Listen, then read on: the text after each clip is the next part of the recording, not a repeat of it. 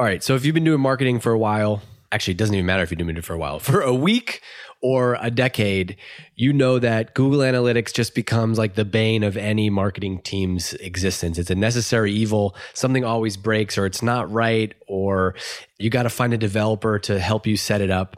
And I looked it up because I wanted to mention it for this, but Google Analytics launched in November 2005, 16 years ago. And yet it's still the thing that most marketing teams obsess over and get stuck with so much. But there's a better way, and that way is called Aribi. It's an awesome new company, Aribi.io. They got customers like Sony, Pizza Hut, Audi, Panasonic, and Sky. So what they do is really cool. They automatically capture every activity on your website. So imagine someone visits your blog. Oh, nope, didn't have to set up a tag for that. It just automatically captures. Someone visit your pricing page. Somebody did something on your website. You didn't have to go and set that up in advance, which is always the thing that drives me nuts. We didn't have a goal set up for that. They'll automatically capture everything that's happening on your website, and you can do it all without a developer. That is the selling point for me, to not have to always beg my friends on the product team to do drug deals and get this stuff over the line. Once you connect your site, you can just start capturing everything your website visitors do. And you can even ask questions like, hey, are people who read our blog, are they more likely to buy than other people? Or people who visit my pricing page, are they more likely to convert than somebody else? It's awesome, and you should totally check it out. And they're hooking you up with a great little discount, 20% off any plan. But most importantly, to me, marketing is about simplifying the decision-making process. And if you can have someone that works 24/7 like an analyst on your team for you, which is what Aribi does, it's going to give you a huge benefit. So you can go and check it out, aribi.io/DGMG, and you can start a free trial. And if you use the coupon code DGMG, you'll get 20% off any plan. I'm launching a new site, dgmg.co, in a couple weeks, and I'll be using Aribi to track everything that I do. And I think you should go and check it out. So aribi.io/DGMG, go and check it out, and hopefully you can say goodbye to Google Analytics. This episode is also brought to you by my friends at Lemon Pie. They're the ones who produce this show for me. They're awesome at what they do, and I can't recommend their work enough. They make it super easy for me, and I know that they can help you too if you want to launch a podcast strategy for your brand. Check them out at www.lemonpie.fm and tell them I sent you. That's www.lemonpie.fm. Tell them that I sent you. All right, let's get into this episode. Hey, I'm Dave Gerhardt, and you're listening to the B2B Marketing Leaders Podcast. This is the place where I share B2B marketing lessons and learnings every week. My guest on this episode is Dave Rigotti. Dave was VP of Marketing at Bizible. Then Bizible got acquired by Marketo, and he went to Marketo, and then he went to Adobe.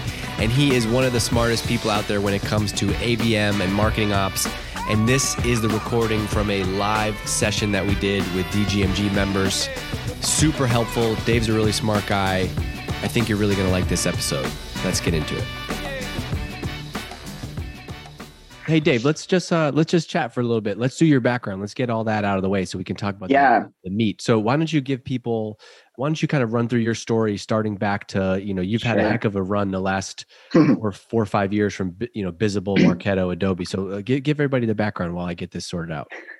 Yeah, thanks. Thanks, Dave. Thanks, everyone, for allowing me to come chat with you all. And thanks, everyone who's been posting in the chat. It's cool to see everyone here and see the names.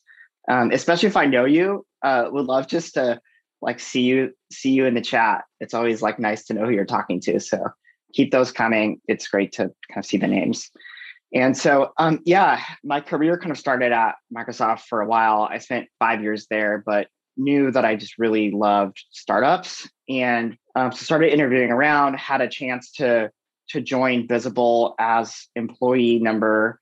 I was the first marketing hire at Bizible. You were the first marketing hire at Bizible. What was the team like when you were at that stage? Yeah, it was a small team, just 2 or 3 developers, and then kind of 2 or 3 I'll call them hustlers. They were sales, they were support, they were success, they were everything that wasn't writing code. So yeah, I was almost the first hire that was dedicated to a function, and I learned a lot. Just HubSpot's, free resources. That was how I learned how to do my job. Were you doing marketing before that or no? I was doing marketing at Microsoft, which is just like so different from a startup where, I was like 23 years old, would have like a $5 million budget, just start up. It was like, okay, how much are we spending? It was like, I think the answer was like $5,000, like for the month was the budget. So I love you it. just have So to, you literally were figuring it out. Like you had to generate 7 leads for the first time in your life and like give them that's the right. sales team Yeah. and hear them call those leads. And that's amazing. That's the best. I had a similar experience and that to me changed my career as a marketer for sure.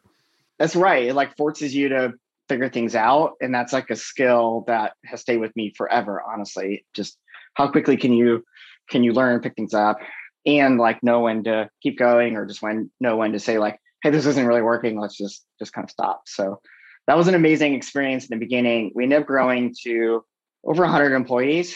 So my time at Bizible was about 5 or 6 years. Ended up running the marketing function. We ended up getting to 8 employees or something in marketing.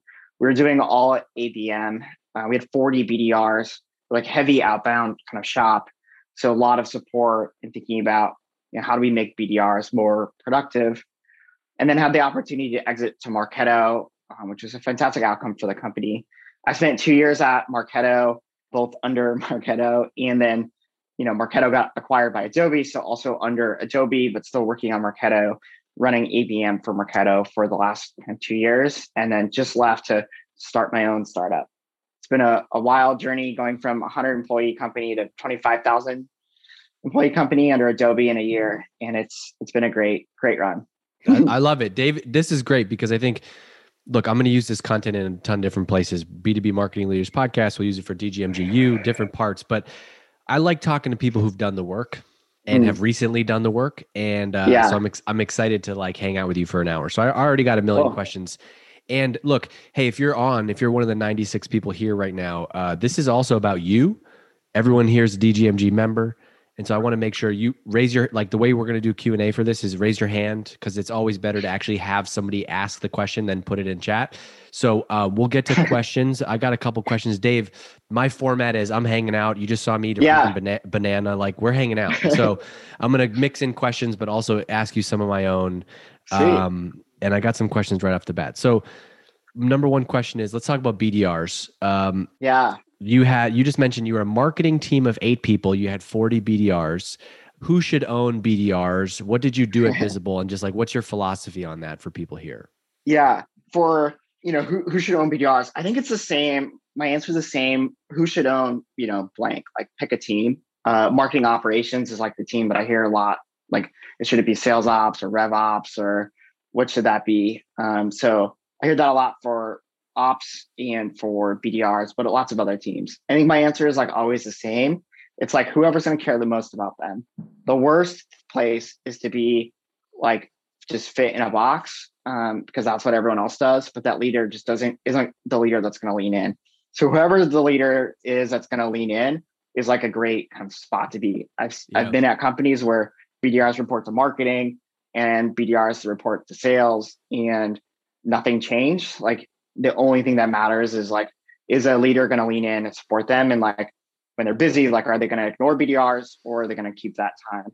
And so for me, that's always been the number one thing that matters.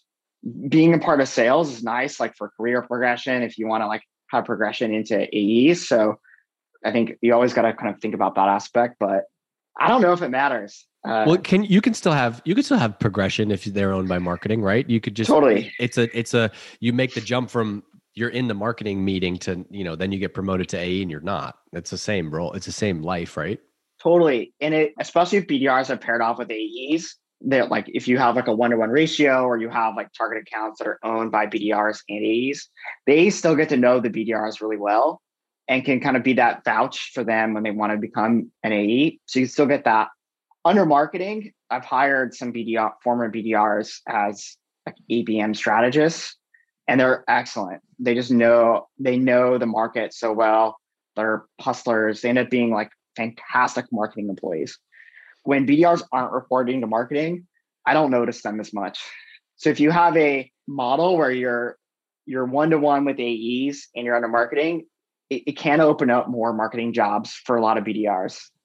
I love it because here's your first answer was whoever will care the most, but your second answer is marketing. So ideally marketing, if somebody's going to care. But I do think you're right in that Totally. like most of the tension comes from marketing they're in sales and marketing doesn't feel like, because there's no salespeople here, this is marketing people, but like marketing feels like they're owned by sales and sales isn't using them the right way. And so that does kind of check the box of your question, whoever will care the most. How do you use BDRs as a marketing channel? Can you break that down? Because I think like the question I was going to ask you is really like, isn't good ABM early on just like good outbound email? And so how do you think of BDRs as a marketing channel? Like I think of podcasting as a marketing channel. How are BDRs a marketing channel in this world? Yeah, you're exactly right. Like BDRs are a channel. Like I do think of BDRs in a similar way as ads. Like you can hire more BDRs and get more pipeline, just like you can spend more on LinkedIn ads and get more pipeline.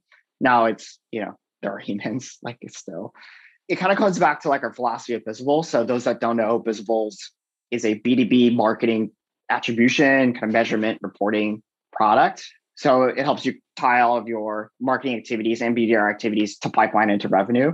So we were like, given that was our product, we were obsessed with thinking about outcomes of our marketing, not just the marketing activity itself. So for us, like generating leads, sure was like kind of a goal, but it's like a tier 4 goal. And the number one goal was revenue, but a close second was always pipeline. This is true for like how Marketo thinks about it too. What about meetings? Does meetings fall after pipeline? Meetings falls after pipeline, but highly correlated to pipeline. And most meetings like kick through the pipeline anyways. And so when you start to think about, okay, like if like I'm really focused on pipeline, what's the thing that's going to get me the most pipeline? Like it just kind of changes your thinking. And I always thought of BDRs as a channel or as a tactic to get to pipeline. And so early on, we actually didn't even have BDRs at Bizible. So we focused a lot on like kind of classic like content marketing, lead generation. And then over time, like more and more into ABM. And instead of spending dollars, we would certainly spend dollars to generate leads. But we started thinking about it like, how can we spend dollars to support BDRs and make them more productive? Like if they can go from 4 opportunities a month or 5 opportunities a month from outbound to 6, that changes the ROI on everything. I saw you had a tweet. You had a tweet like yesterday or the day before. I was looking at your Twitter. Yeah. And you tweeted something about like investing in BDR, happiness or productivity, because if you can get one more meeting out of each BDR, that could be your quickest path to 25 more meetings next month. Not like, hey, let's run an event and spend $100,000, It's true. Yeah, it's true. And you can like do that tomorrow. Like we had essentially a full-time person at a 100% company. And then like Marketo certainly had this role too, of just like a marketing person who's dedicated to BDR success.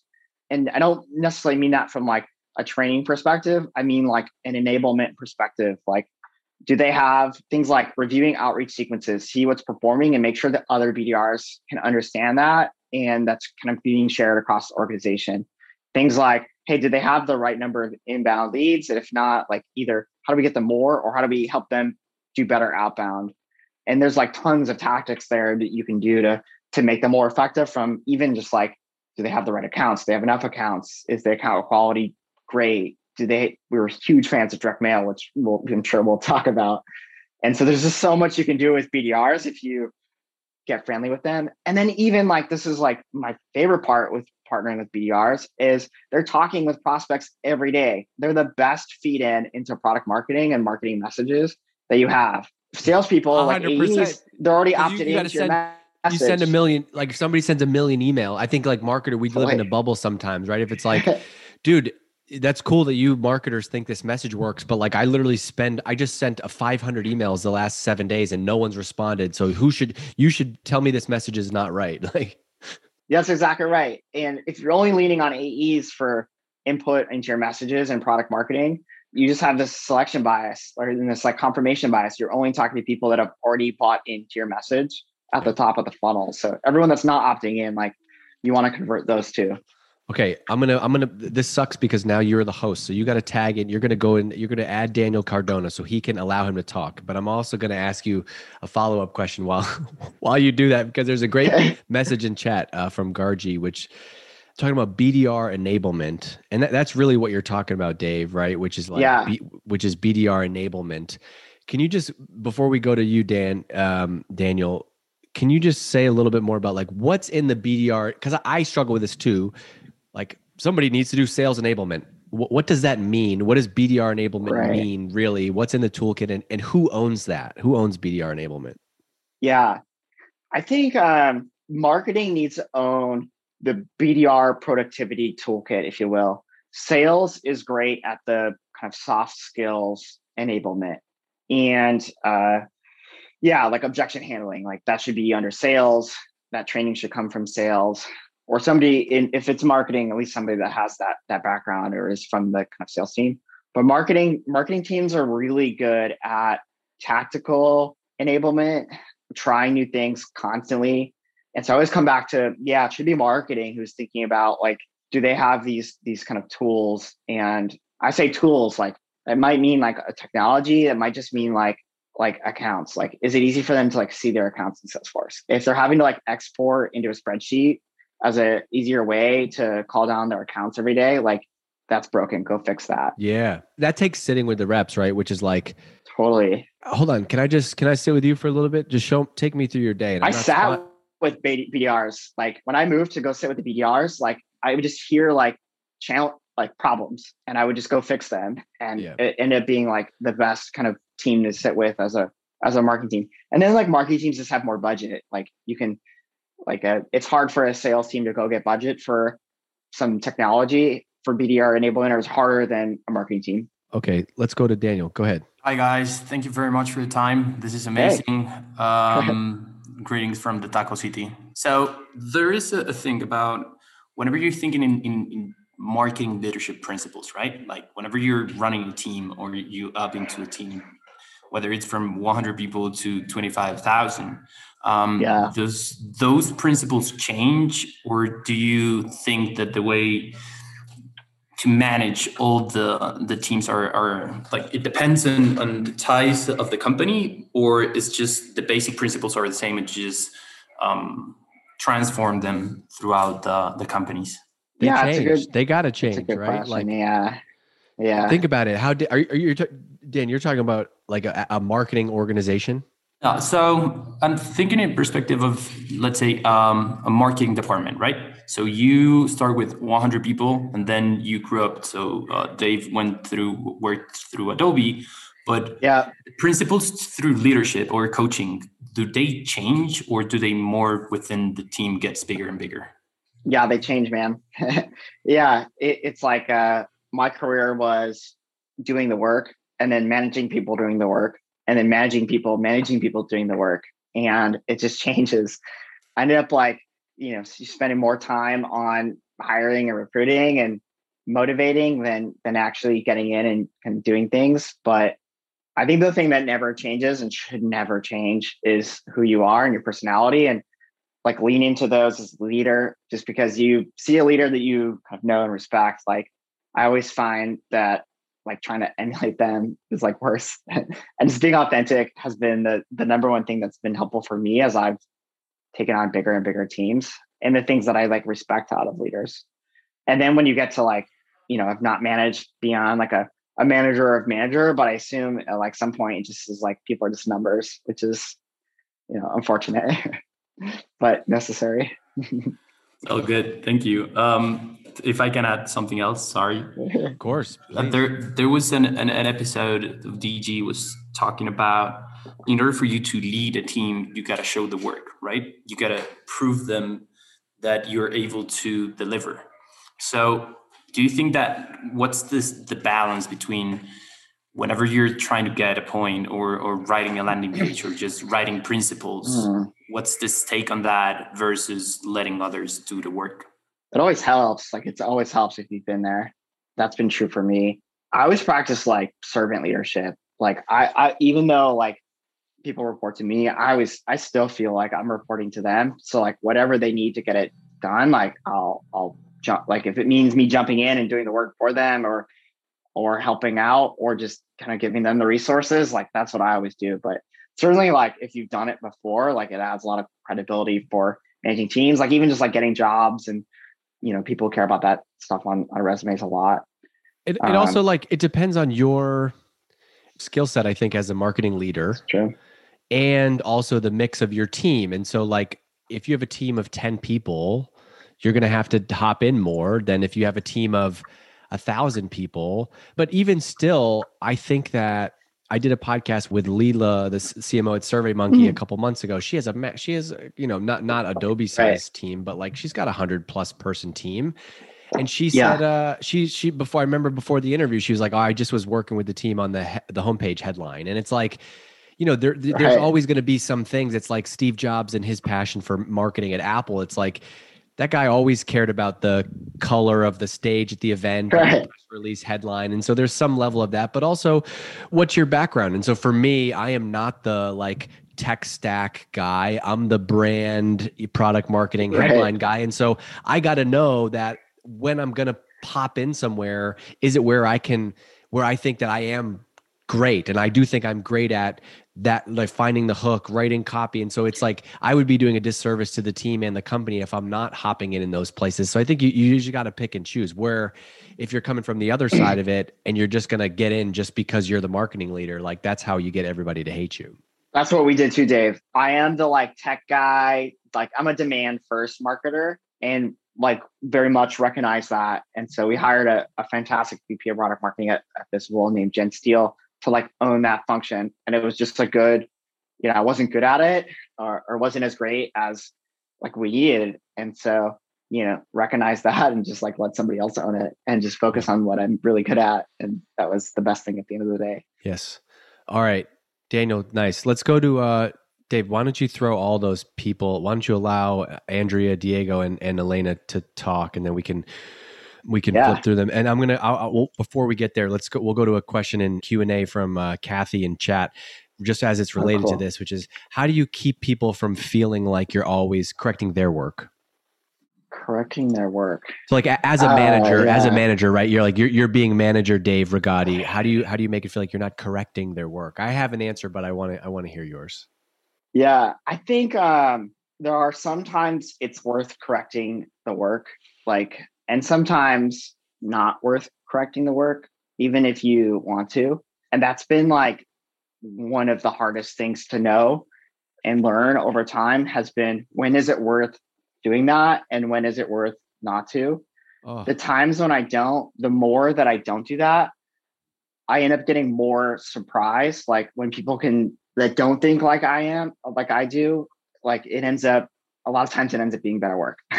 So like dude, the ROI on that comment alone is insane. I'm going to interrupt you to pause on that, because that's 100% the key to scaling, right? Which is like, if you feel like you have to write every email, rewrite every email, every headline, every blog post, every whatever. I forget who told me this one time, but somebody said to me, Dave, because I'm super type A, I got to do it all.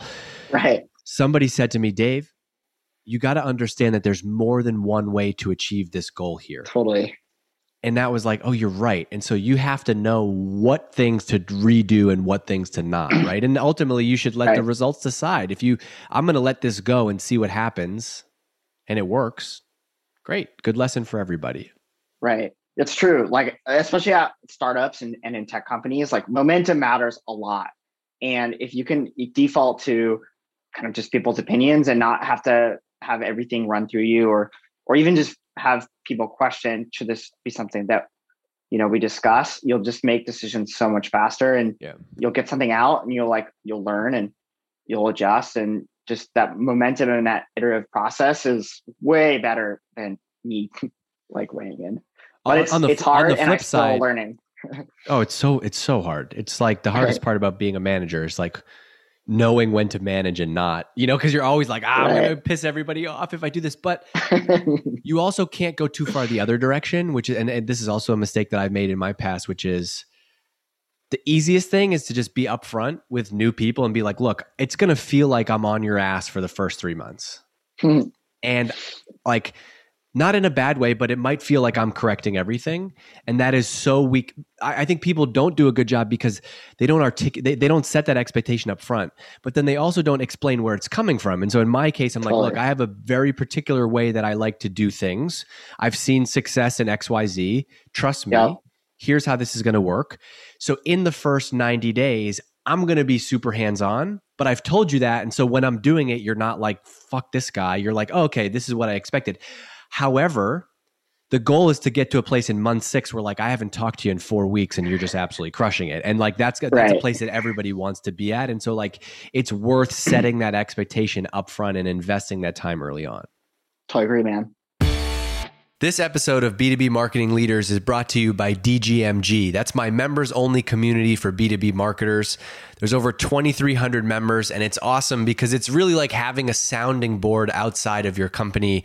Inside of the group, you can get feedback, recommendations on tools, campaign ideas, and more. I see people ask questions about hiring, team structure, ad targeting, copy feedback. It's incredible, and it's the reason that I'm in the group basically every day sharing stuff too. I feel like it's a group of people I want to be around to get better as a B2B marketer too. And because you're here listening to B2B Marketing Leaders, you can get in the group for just $1 for your first month. And then after that, it's $10 a month. And it's super easy to expense. You could even do an annual. It's like $100 a year. Makes it really easy to send to your CFO. Flies under the radar. It's $100. It's really easy. But there's 10 to 12 new posts every single day, and you can go in there daily, and you can even go and see all the content from last year. I know that if you're in B2B marketing, you will go in there and you'll be like, I get what Dave was talking about. I know you'll see the ROI from the community alone instantly, and even more so now that you can get in there for your first month for just $1. So there's a special link in the show notes of this show where you can go and sign up for $1. Go and check that out. Let's bring in some other people. All right, let's go. Let's go to Andrea first. Hey guys, thanks so much for taking my question. So I have one around ABM, attribution, and scaling. So I'm going to just kind of rock you through my my current challenges in front of me. So I just came from a sort of startup restart organization that grew 10x in about 18 months. We did not do attribution. We really had an account-based approach that was well orchestrated between marketing, SDR, and sales. And all of our reporting was very programmatic based. So we just got acquired by a bigger player who has a ton of excitement around ABM. And I've been kind of tasked to scale that. They use Bizible, which I think is great. They've got a good foundation there. So I think there's just some breakdown happening within ops, marketing ops, and how to apply attribution to ABM. So Dave, I was wondering if you maybe have a theoretical answer or even an answer for how you took Bizible to Marketo, or maybe even the Marketo piece to Adobe, to share how scaling works. Yeah, totally. And I'm happy to spend more time after if you want to get into your own, into more specifics. I'm always happy to jump on the phone. Awesome. The broadly applicable answer is, if you're thinking about attribution of BDRs and ABM and marketing as different things, it's broken. There's no pipeline. If you're doing ABM, you should be having bigger deals, and these bigger deals should have many touches. There's no single dollar of pipeline that you generate that wasn't touched by marketing and that wasn't touched by BDRs. And so trying to kind of split out, thinking about ABM versus BDRs versus marketing, ends up being an exercise to nowhere. It's you'll never be satisfied. And Bizible, and then at Marketo, we just always thought about we were talking before about channels, and we can track BDR activity and Bizible, their calls and their emails. And so we would kind of use that too, but it's all just kind of one funnel and one mix, and it ended up just being whatever's working, let's just double down there. And we feel like it's kind of overall not working that great, let's back off. Trade shows weren't working that great. So we backed off of trade shows, and we said, hey, let's go more in LinkedIn ads, and let's go more in, direct mail for BDRs. But we never really at either company try to split out that much of ABM versus non-ABM. Even if you're full, I've never met a company that is only doing ABM.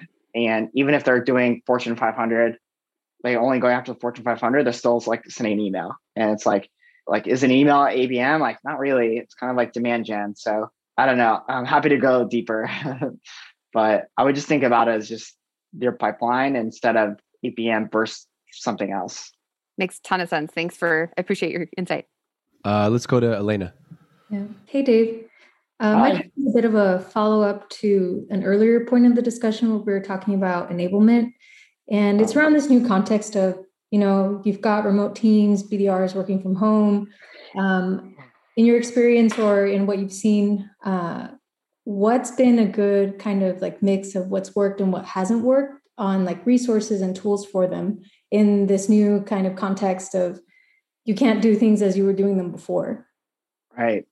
Yeah, great question. At Bizible, all of our BDRs the entire company was out of one office.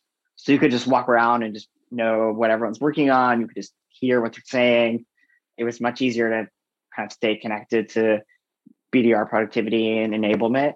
At Marketo, even like before COVID, it was a pretty distributed team. There's folks in the Valley. I'm in Seattle. There's a big office in Denver, Portland, some folks in other cities too. So it ended up being just like a different environment to kind of stay in touch with the BDRs. Some of the kind of more tactical things we do is certainly like call recording. I don't remember I think we use Chorus, but there's Chorus, there's Gong. You can even like use Otter or something like that if you don't want the full kind of Salesforce connection, or use something else that doesn't connect into you have a different CRM. But going through the call recordings as like a marketing leader, and even just having the demand teams just listen to these calls, so helpful. And like if your team is remote or you're all in one office, like whenever COVID's over, that should be an exercise that we just do. Some of the best time I've spent is to listening to those calls, both calls that converted and calls that didn't convert. So that was always the number one thing for me. And then from like a BDR productivity perspective, like BDRs were always the most productive when it wasn't a task marketing was assigning to them. It was something that was driven by them. A great example of this is like direct mail. When I first started doing direct mail a number of years ago, it was like very marketing directed. It was like, hey, BDRs, go do this. Go send this thing to these prospects and follow up. And like, as we probably all know, like when you kind of do that, you get like less than ideal engagement. If you say like, hey, go follow up all these webinar attendees or something, like probably won't. And so we ended up always kind of thinking about from a BDR perspective, like, hey, let's let them choose the people that they should send these to, that they should send these direct mail boxes to. And they do like 10 times better job getting on them, feeling like they own it. It's their decision.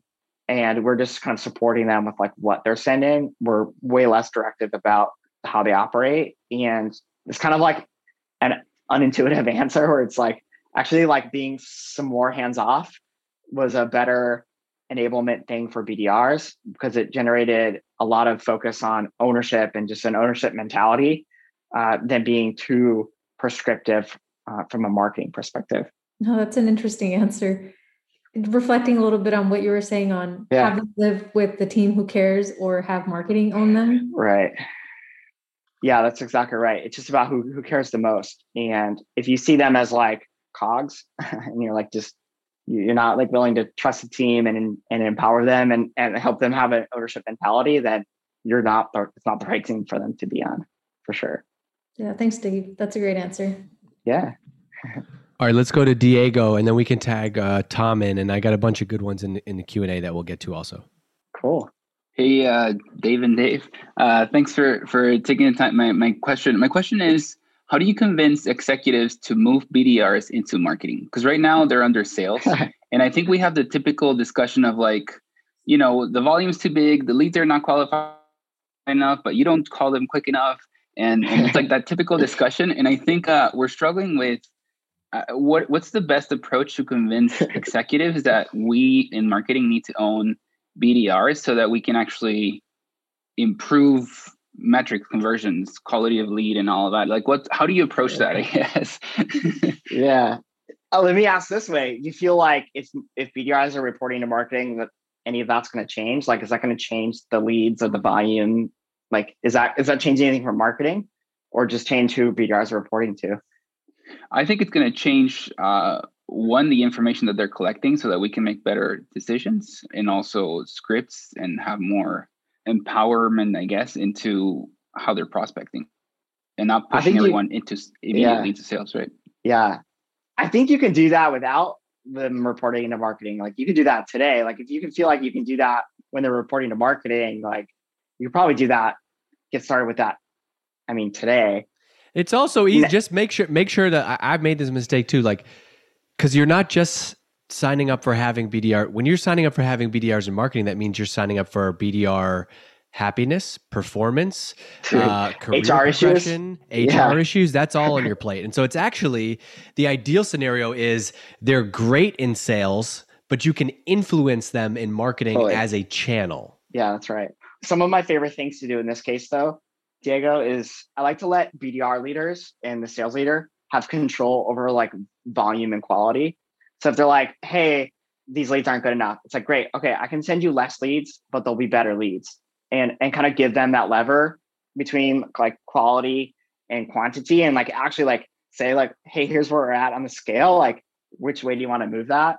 And it changes their perspective like very, very quickly, on that. But if you're like set on them reporting to marketing, I mean, have a conversation with the sales leader and just say like, how's it going? Like, do you like having the PRs report to you? Would you rather just kind of focus on AEs? And a lot will be like, yeah, I just want to focus on AEs. Like have heavy comp on revenue. And if I can just focus on closing deals, like I'll probably get paid more. So a lot are like not that tied to owning BDRs, but I don't know if it's going to solve your problems, to be like completely frank with you. No, thanks. I think you gave me a better idea, and just try to figure out how to influence them and not own it. I think that's a better approach. How is marketing gold? How is marketing, like what's the goal of marketing? Like, is it to generate leads or pipeline or revenue, or how is marketing measured? It's leads right now. And I think it needs to move into meetings and revenue. And I think that's a big issue as well. Yeah, exactly. Like when you're tied to leads, like you're going to hit more leads, and you're going to like run into this. If you like had I like to have the same exact goal as BDR quota. Like if BDRs are signing up for like 100 meetings a month or whatever, like that should be marketing's goal too. And you can do that like regardless of who's reporting into who. And on top of that comment from Dave, like anytime if you're the marketing person, you're going to the sales team and you're like, hey guy, hey, I want to change how we're gold. I want to be gold on meetings. Every sales team is going to love that. Like, and so I think like one way to close the gap, Diego, is just be like, look, like maybe you don't even have to approach the BDR thing. Be like, look, I want to influence meetings.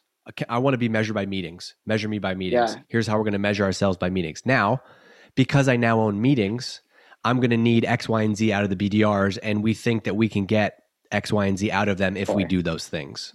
Awesome. Thanks, guys. Cool. All right, let's tag in. Hey, Dave, my guest, my talent and webinar host. Can you put Tom and Gel in there? Gel, I don't know how to say it, and then we can get these fine folks out of here. Hey, Tom, how you doing? Good to see you. Hi. Yeah, so I'm actually I'm in a unique position. I took over sales and marketing. Cool. From the sales side.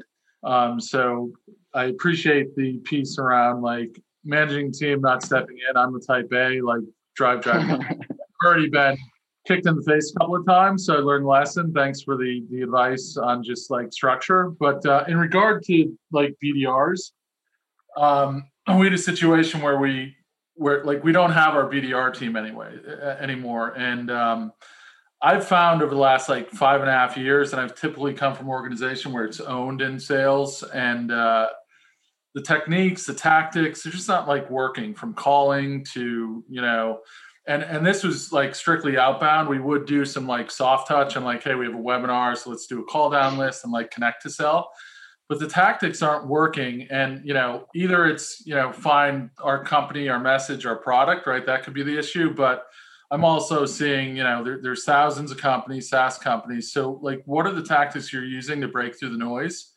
And I'm outsourcing, and I have these 2 people who can like act like 10 people and do hyper personalization. That seems to start to be working. But I guess the question is, like, what do you see working right now? Because Yeah. market's changing fast, and things I did like 6 months ago don't even work. Yeah, that's fair. I should qualify my perspectives to say they're all like tech and they're all like B2B SaaS. So it might be different across industries, and I'm sure it is. I'm like a big no on outsourcing BDRs. I'm like, they're your brand, they're the front line of information into your prospects. And the best BDRs have an ownership mentality. And it's really hard to have that ownership mentality and them not to have equity in the company, for them not to feel like they're going to have career progression. And so from just like a motivation standpoint, like I've tried outsourcing. The amount of effort it took for me to get something out of it was just like not worth it. And so I'm a huge fan of like, I'm in 100% alignment on that. And Yeah. I do have a unique situation where these two individuals are really good at like the outbound email messaging. I think it's more like, even if I had the best situation with like fully ramped SDRs, what is anybody like seeing that's really working like cold call outbound or like messaging? Because there's a ton of noise, and it's so I'm just curious. And I know there's like no singular answer, but yeah, I could share what's working for me. So one is just like a methodology of how much to put behind BDR enablement. So I'd always start for everything with like a reverse waterfall. So if we needed $1 million in revenue for the year, that means we need 5 million in pipeline, assuming we have a 20% close rate. That means we need, that translates to X meetings or X opportunities, Y meetings, and you can just kind of go up from there. So anytime like our goals went up or down, the amount of BDRs we need, and then the like support we'd put behind kind of BDRs changed. So like from a marketing budget perspective, we actually at Bizible had it tied to BDRs. And if we were going to go hire a BDR next month, we would start spending a little bit more marketing budget this month to go help kind of generate some demand for them. And then as the BDR team like grew, we would spend like a couple $1,000s a month per BDR on their enablement. And so we'd always think about it kind of that way. The other thing on just like what worked, well, this is true for. So just on that, is that like, so you're getting like opt-ins, right, on some type of piece of content, and then having the BDRs fall down in that specific content? Yeah. And for both Bizible and Marketo, there's still like a lot of outbound. At Bizible, we were like 50% outbound. And I'll define outbound as like a lead. It could be a cold lead that just like has engaged with us for a few months, or just like a true outbound. Now from like tactics, like I love LinkedIn ads because you can target specific accounts. And I love direct mail. Like we do a lot of direct mail. But the number one thing that always matters is the list of accounts that you're going after. And it's when I like advise startups that are like getting started with ABM, like the list you generate is this ceiling of how good of a job you can do with either BDRs or ABM. Like you can't go do better than that. And so I always tell like marketing teams spend 10 times more on the effort you're putting into the list, the call list. If you're like a 50-person company, like the CEO should be involved in that. And it should be like a CEO level thing that's being worked on. And then 10 times less in like, what's our marketing campaign, or what's our like marketing message to like for this ABM campaign? I see a lot of like companies think about like it as a big initiative. And I pretty much have never seen an ABM campaign equal more than its parts. And it's you like being iterative on the tactics and doubling down there is like better than thinking about like, okay, we're going to have this big multi-channel campaign and we're going to take them on this journey. But like the reality is like nobody ever goes on that journey, and it doesn't matter as much as like people tend to think it is. But the list matters 10 times more than people think. Like 50% of my job as running ABM was like the website field. Like, do we have the right website in these like accounts? Because like everything powers off a website. Are these companies still in business? If not, like how do we like filter them out so our BDRs don't have to call into businesses that don't exist, and just like hyper focus on that piece. Love it. I'm gonna hop in because I gotta keep us moving. But this is great. This is great because this is like the non-fluff, right? Like, hey, the number one reason might be the list. Spend the time on the list. At the end of the day, it's always going to come down to the list and the offer. And so, that's right. if you're sending a shitty email or something that's not compelling, right? Like if you were sending outbound email that says like, "Hey, I'll give you 200 grand worth of Bitcoin," and it was real, people would open it and respond. So like, I think the messaging matters. Messaging matters a lot too. Right. Okay, let's kick it over to Gel. How do you say? And can you tell me the right way to pronounce your name so I can give you that? It's Jelle, Dave. Jelle. Hi. Yeah, this difficult Dutch name. You can call me whatever you want now. Okay. All right. So we're gonna go here, and then we got a bunch of we'll tag in Elizabeth, and then we're gonna hammer home on the Q&A, and we'll wrap up. So a bit of a question following up on the previous one. What if you don't have BDRs? Because I work for an enterprise company. It's an industrial manufacturer, so it's really old school. We still print very thick brochures with our products. But the company itself, it's sort of a perfect fit because we do multi-million projects for really large companies. Multi-touch, it just takes a really long time. So ABM would be a really good fit. But yeah, there's just this huge chasm between marketing and sales where BDR normally fits in. So how would you go about if you don't have BDRs and the company's not yet bought into that? Yeah, fair question. Tough challenge you have. What I've like typically seen for companies that have a similar setup to you is what a tech company would put on the plate of a BDR is like a traditional AE at a company like that. So like field sales, like in tech, like enterprise sales, it's still just somebody at a desk like all day, but it's like it's not that different. But like, enterprise sales at a company with brochures, like they're like getting out in the field. They're actually like knocking on doors, and it's like a similar thing to BDRs, just maybe like a different mechanism for like how you go do that. So I've not worked at an environment like that, so I don't have like great like advice. But you can think of the AEs as like BDRs and think about like how do you go kind of support them and how do you make them productive in their outbound efforts? Because I would highly imagine that they're doing that. Yeah, makes sense. Okay, hey Elizabeth, how are you? I'm great. Thanks for. Hi. I'm so glad I can scooch in here at the end. I've heard you mentioned direct mail several times, and I'm just really curious to hear some stories about your experience, because we're always constantly thinking like it's got to be digital. It would just be great to hear about a successful direct mail Dave, campaign. I'm going to throw one question on top of that Elizabeth made me think of. And what's changed with direct mail and COVID now that you're not, because you can find it's harder to send somebody's home address. So how are people adapting to that would be my add-in. Yeah. So huge fan of direct mail. My journey started, I'll like tell this story so you can know what I've tried and failed at, because it's an iterative process. So it started like 5 years ago. We like printed some boxes, we got all the BDRs, like packed some boxes in the office. It was like 80 boxes. And I'm like, this is going to be great. We're going to kill it. How clever is this? We like sent them out, and then like nothing happened. And it was like, okay, we need to think more about the like what happens after you send these boxes. So then started to think about like the BDR pieces. So the kind of next effort was like, okay, let's do something similar. I mean, these boxes had like some chocolates in it and just like some tchotchkes. And then it was like, okay, let's have the BDRs follow up on it. Okay, great. Doing a little bit better. And then the next box was like a fake Amazon gift card. And it was like, give us a call back and we'll load the gift card for you and give you, like, if you book a meeting with us, we'll give you $50.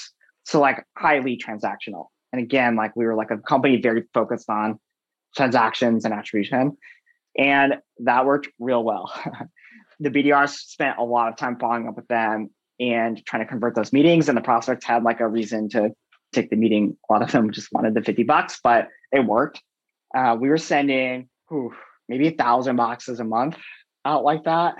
And then after that, and it's just still like the same box to everyone. When you're like doing that, where you're having physical boxes you're sending with items, like we would never do alcohol. We would never do something where it like not everyone drinks. So we would always try to do something that would apply to everyone. And when you do that, like just like an email or copy, like it works because you're kind of doing it at scale, but it's not that personal or relevant to that person.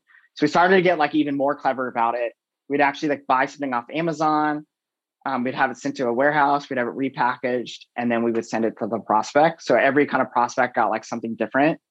And then at the kind of tail end of my direct mail journey, and this is at Marketo now, we got a vendor called Alice.com. And I'm like a huge fan of this company.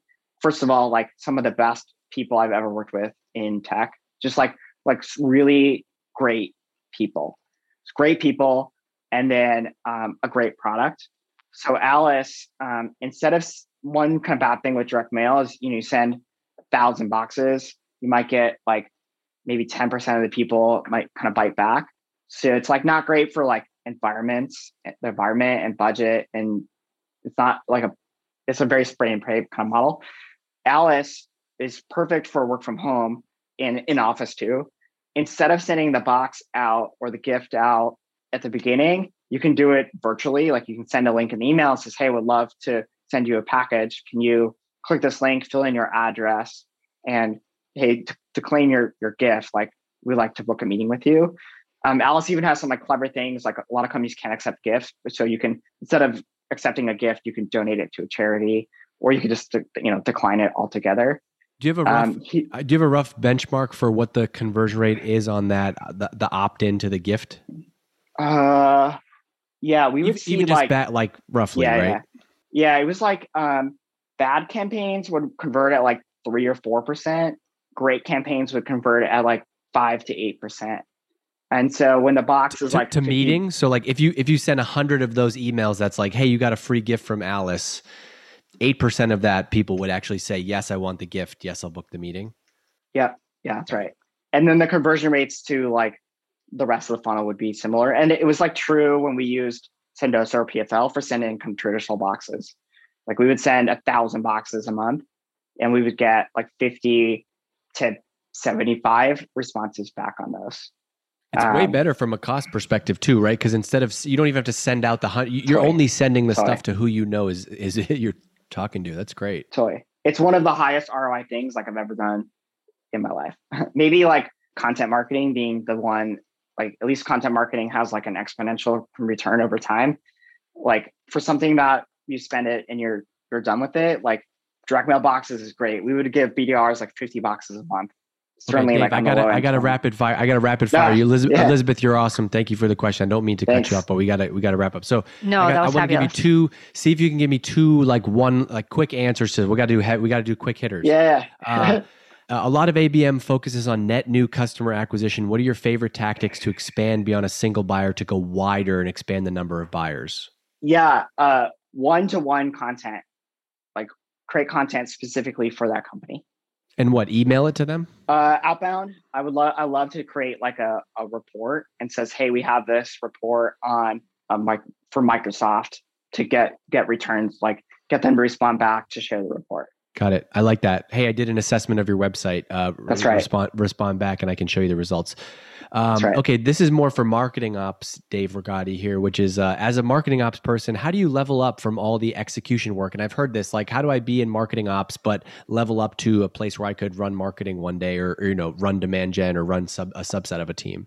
Yeah, I think marketing ops people are the next CMOs. Like we're already seeing it. So you're in a great spot for your career. I'm happy to go like deeper with you privately too, and just kind of understand the company you're at and give you kind of one-to-one advice. My general advice is the closer you are to pipeline, the better chance you have at taking over the marketing function. The closer you are to the output of marketing and owning the number, the better chance your leadership will see you as someone that can own the number. Oh, I'm not a marketing ops person, but I love that answer because I think, look, if you're in marketing ops, you're closest to knowing why meetings or where meetings where does pipeline come from? And so if you can take that skill and translate that into like, hey, you know what? This channel's not working. And so we're going to shift here and we're going to do that. Okay, we got to wrap up. Dave Rigotti, Thank you, everybody. We'll do a virtual round of applause for Dave Rigotti, who is our expert on this session. Also, webinar host. Dave, I'll give you an endorsement on LinkedIn for your management of Zoom. I appreciate you. Everybody that's listening, the reason I did this is because next month or so, we're launching DGMGU, and I'm going to have live sessions like this with experts every single week, hopefully every other week, and you'll get access to all this. So now I'm giving it away because people like Dave are awesome, and I think they schooled us, and now we're going to give him some good ROI back by promoting this content everywhere. Dave, thanks, man. I appreciate you. We'll see you all later. Yeah, thanks for having me. Folks, feel free to email me if I didn't get to your question. I'm always happy to spend time offline and make sure that we get your question answered. Awesome. Take care. See you, everybody. Hey, thanks for listening to this episode of the B2B Marketing Leaders Podcast. If you got something out of this episode, then I know you'll get even more out of DGMG. That's my members-only community for B2B marketers. There's over 2,300 members in there right now, and it's awesome because it's really like having a sounding board outside of your company as a marketer.